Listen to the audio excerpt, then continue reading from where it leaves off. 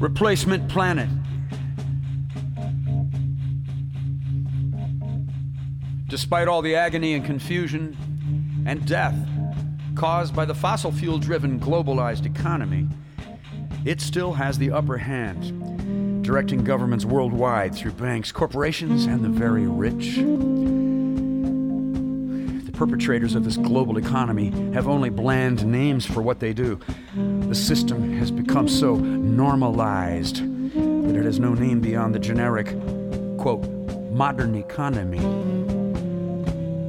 Mostly these bosses want to blend in and only be noticed later after you discover you're working for them.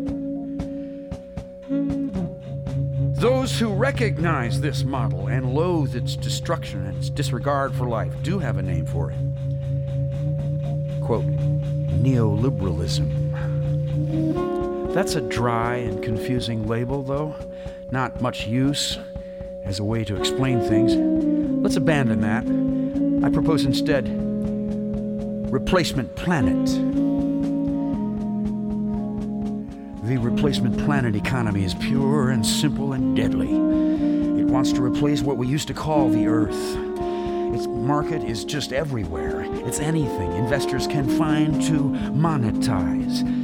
It operates like a persistent chemical that kills and copies all that it touches, saturating down to molecular particulars that cannot be seen by the naked eye, and on up to the biggest aspects of the Earth, even up to the sky. The replacers see the Earth from the perspective of the moon, like the astronauts and that famous picture of the beautiful blue sphere. But what they see is a round ball made of 1 trillion products. By replacement logic, every single thing in the world is there to be copied, rejiggered for copyright purposes, efficiencies, and graphics, and then placed on the market, where it assumes value and is sold.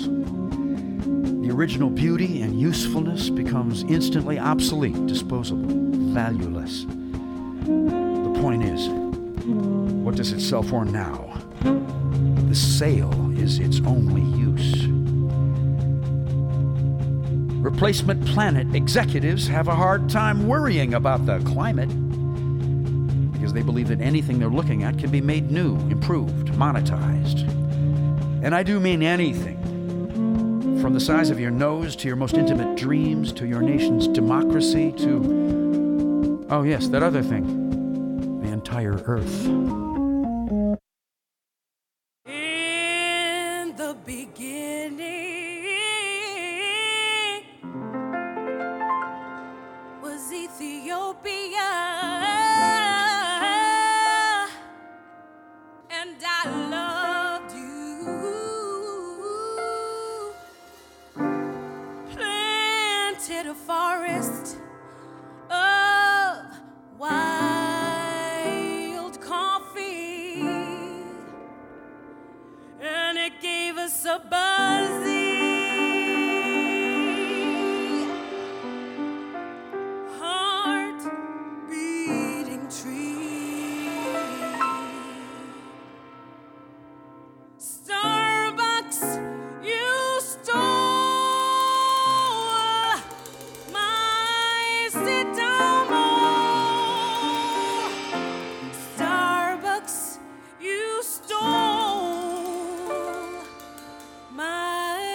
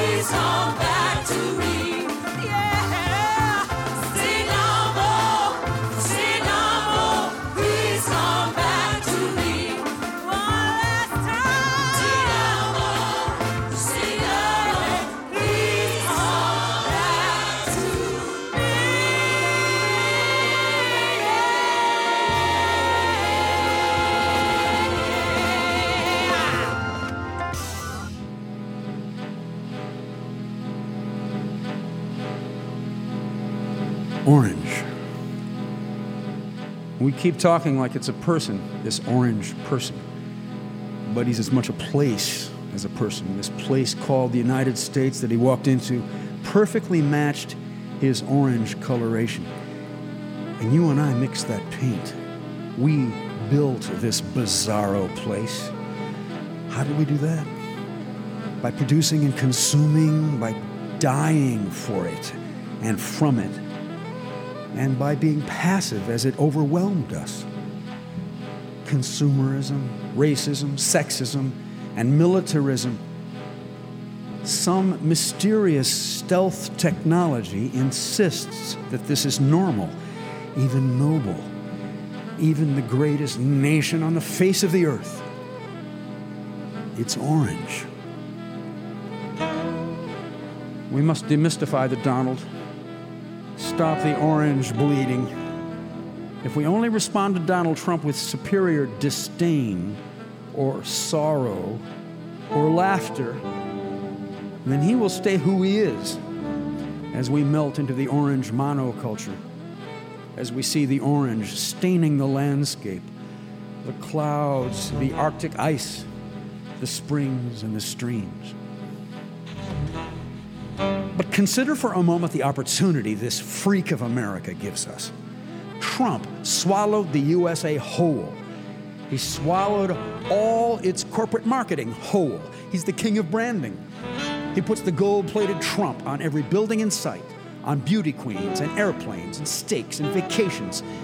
The economists for the 1% never wanted us to know this much. Every living thing, every dead thing is for sale. Nothing escapes. It's all orange. Trump brags about it. He's the devil with a big mouth. Consumerism is an essential ingredient in the fiery dream that slaughtered the natives and whipped and chained the slaves and conned the gold miners and seduced the gold diggers. Everyone and everything was bought and sold with auctioneers and orange circus outfits.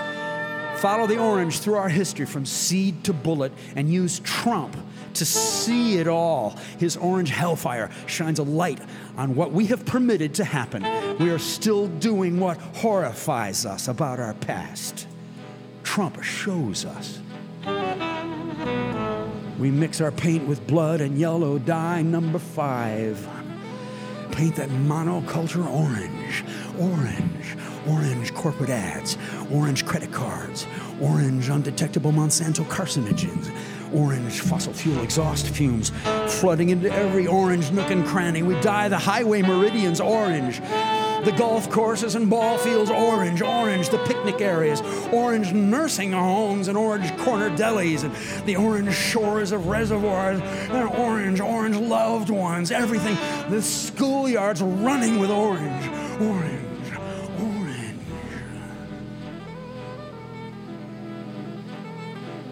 He's standing on his wagon on the edge of the carnival, and he's got us gazing up at that bright orange little bottle he holds up in the air above his hair.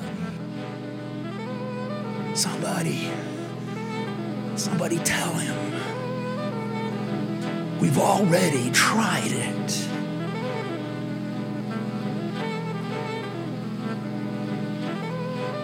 We already tried it.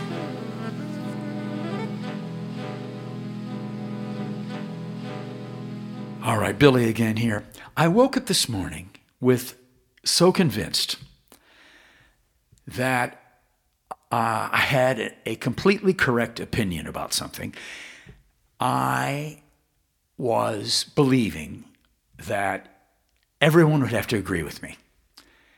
And the opinion was that if we don't have humor and music, or if we don't have a third thing, which is the ability to admire the natural world together, then what? Then we're just going to be hyper-partisan forever.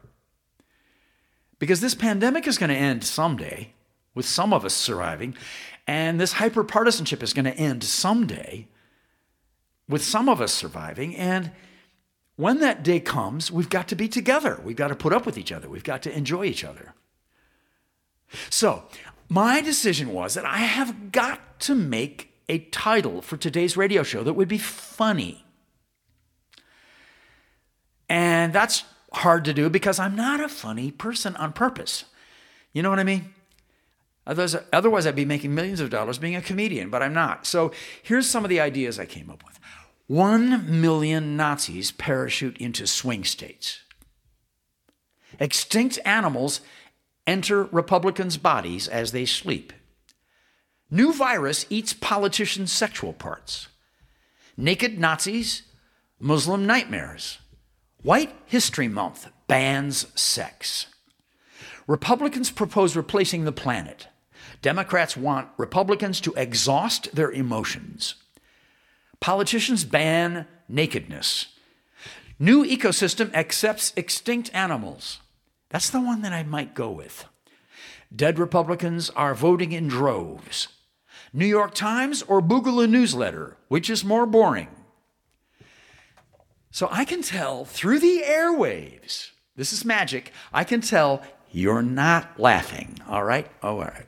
But I would like to also add a second opinion upon this first one that I believe it's an opinion, you're a schmuck if you don't agree with me, and that is, see, I'm a hyper-partisan now, am I? If we don't find that common ground, if we don't imagine that togetherness after the pandemic, after the hyper-partisanship, if we don't imagine it, if we don't start creating it now in the depths of this hate and fear that we feel, it'll never arrive. It'll never show up. Actually, we have to start thinking that it's possible now. And here I am, 3 weeks before the election, saying this. So I guess my timing is terrible. That's why I'm not funny. I don't have timing. I don't have the right timing. All right, that wasn't funny either. So how do we get to the other side? How do we get to the point where we can live together? What would that be like? Will I ever embrace a Republican when the social distancing isn't necessary anymore? Well, that's it for today. That's my fireside chat. Now stay tuned for news from the natural world with Savitri D. Amen. Hello. Welcome to News from the Natural World. I'm Savitri D. The coronavirus has an environmental silver lining. Carbon emissions have been reduced by more than 4%. Many wildlife markets around the world have been shuttered, and air quality in some places has slightly improved. But thanks to an increase in pandemic-related non-recyclable materials such as takeout plastic containers and masks, 30% more waste has crept into our oceans. There are 129 billion face masks being produced each month, and many of these masks end up in the water. They look like jellyfish, thus food to turtles and other ocean wildlife. A controversial environment chief in the Trump administration has said he has no intention of leaving his post after a U.S. District Court judge deemed his tenure and ongoing occupation of the position illegal. William Perry Penley, head of the Bureau of Land Management, said this week that the judge's ruling has no impact whatsoever. I have the support of the president, he said. I have the support of the Secretary of the Interior, and my job is to get out and get things done to accomplish what the president wants to do. The Bureau of Land Management manages 248 million acres, or 10.5% of all land in the United States, the most of any agency. The brain-eating amoeba that contaminated the water supply of a Texas city and killed a 6-year-old boy has been traced back to a splash pad. An investigation by the Center for Disease Control found the splash pad storage tank created conditions that allowed the amoeba, Naegleria fowleri, to develop. The single-celled organism, which lives in freshwater environments, can cause a rare and fatal infection of the brain called primary amoebic meningoencephalitis. Almost all cases are fatal. Plastic recycling is not working. The vast majority of plastic that has ever been produced, 79%, has actually ended up in landfills or scattered around the world as litter or burned. At least 18 people died and more than a dozen are missing after floods submerged homes in central Vietnam and rough seas capsized fishing boats. Images on state media showed entire villages underwater while murky floodwaters swept through the imperial city of Hue. More than 100,000 homes have been submerged in the floods and nearly 46,000 people evacuated. The head of the World Health Organization said Monday that allowing the novel coronavirus to spread in an attempt to reach herd immunity was simply unethical. The remark was a sharp rebuke of the approach amid mounting new infections around the world. Recent days have seen the most rapid rise in cases since the pandemic began in March. Never in the history of public health has herd immunity been used as a strategy for responding to an outbreak, let alone a pandemic. It is scientifically and ethically problematic, said WHO Director General Tedros Adhanom Ghebreyesus. And now, the sounds of extinction. The wolverine, also referred to as gulo gulo, the glutton, karsaju, skunk bear, or quickhatch, is the largest land-dwelling species of the family Mustelidae. A solitary animal, it has a reputation for ferocity and strength out of proportion to its size, with the documented ability to kill prey many times larger than itself. The wolverine is found primarily in remote reaches of the northern boreal forests and subarctic and alpine tundra of the northern hemisphere. Its population has steadily declined since the 19th century owing to trapping, range reduction, and habitat fragmentation. The wolverine is now essentially absent from the southern end of its European range. Anatomically, the wolverine is a stocky, muscular animal with short legs, broad and rounded head, small eyes, and short, rounded ears. It more closely resembles a bear than it does other mustelids. Its large, five-toed paws with crampon-like claws enable them to climb up and over steep cliffs, trees, and snow-covered peaks with ease. Wolverines have thick, dark, oily fur which is highly hydrophobic, making it resistant to frost. They are solitary animals and can roam hundreds of miles each year and hear the sound of the wolverine, gulo gulo.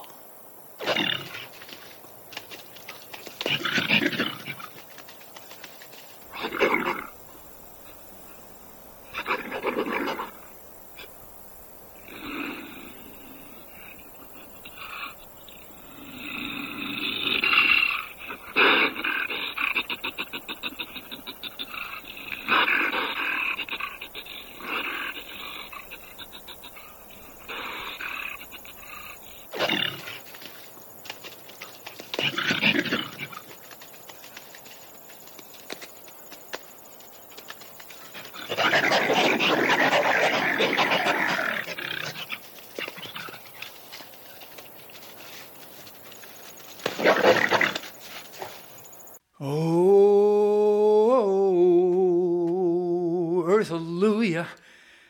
It's the Reverend again. I want to come into this last chapter and have a little bit of a different approach. Usually there's a letter here from one of you. Today, let's let the letter be the beginning of the Earth service, which was three things: the replacement planet message, the Sadamo gospel song, and Orange, that science fiction story about the Earth becoming one color. Well, now, the replacement planet, if that's a letter to us, we'll just have to say, I get it. Neoliberal economy can be called the replacement planet because the 1% sees the things around us, the clouds, the birds, our relatives. They know they can turn that reality into a reality show, and therefore it becomes something that is for sale. So no object is at rest in the replacement planet. It is on its way to becoming a second simulated object, which it's in the economy. It's got value. It can be bought and sold. It's on its way to a destination where somebody with more money waits for it. The replacement planet makes us afraid of everything because it manufactures fear, because nothing is traditional anymore. And in the Sadamo song, history itself is sold. The Starbucks company came in and found the best, oldest coffees in the world, Sadamo, Harar, and Yirga Jeffe, in the mountains of Ethiopia.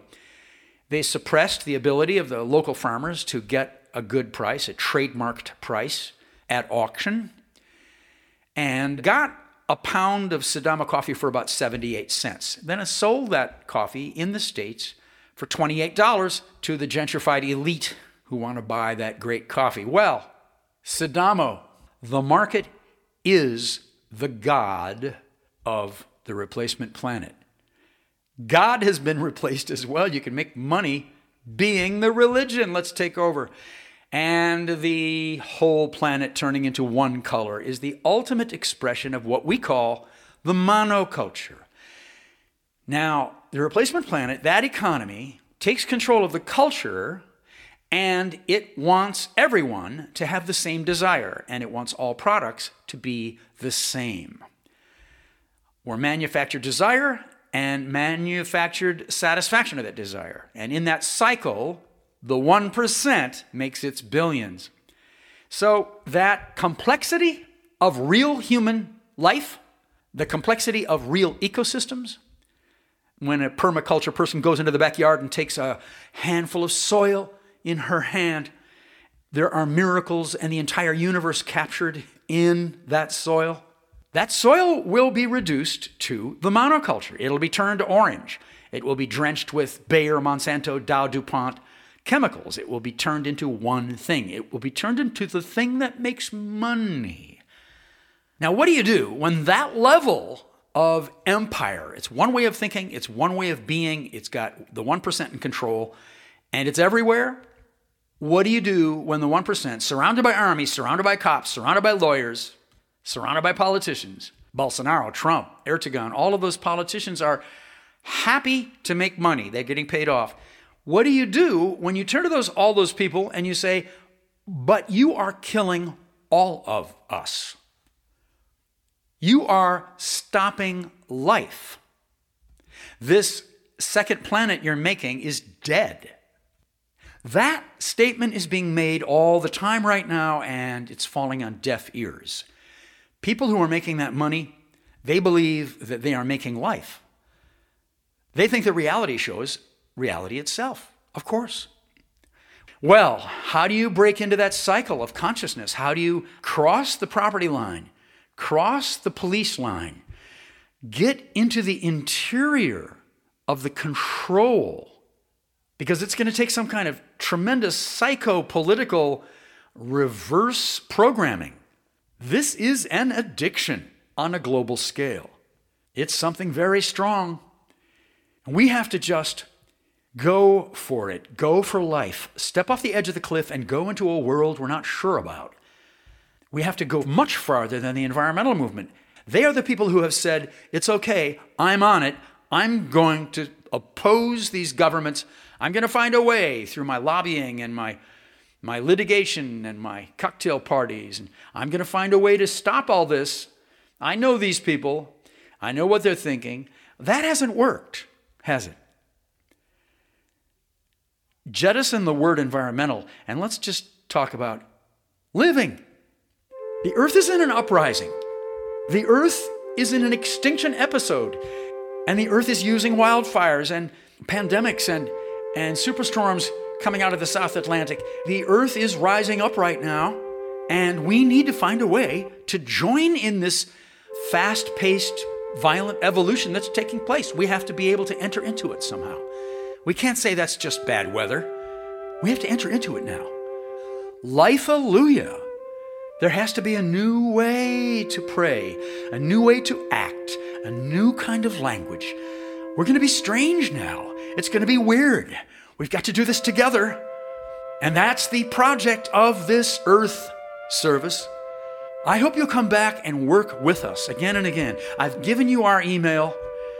I know that we'll be on the phone together. I know after the pandemic, we'll be in crowds together. 50,000 of us will go down and stop a pipeline with our bodies. I know that we will become another kind of, together, savior of living. Will we go extinct? I don't think so. We don't have to, I don't believe. There is still such a thing as believing that life will continue. Just in saying that, we're outside of the prevailing economy, but let's say it again and again. Life-alleluia, life-alleluia, life-alleluia. Time to say goodbye and thank you. The Fiery Eagles of Justice, that wonderful jazz combo accompanying me on various messages. Brendan Burke on drums. Jason Candler, our producer and editor, is on the saxophone. Aditola Abiatis, singing on the Sadamo song with the Stop Shopping Choir. Savitri G, the director of the Church of Stop Shopping, on the News from the Natural World and the Sounds of Extinction. Thank you, Savi. Donald Gallagher, our fabulous interviewee this week. We are featured and have been the last couple years on the Neil Young Archives. Thank you, Neil. Pantheon Podcasts puts us out to the podcast world. WABC puts us on the AM radio side of the dial. And we have dozens of FM stations across the country who are taking Reverend Billy Radio right now. And we have a couple new people to add to our family. WCRS, Columbus, Ohio, 92.7 on your dial. And Santa Barbara, California, KCSB, 91.9. Welcome. All right, goodbye, everybody. Life-alleluia.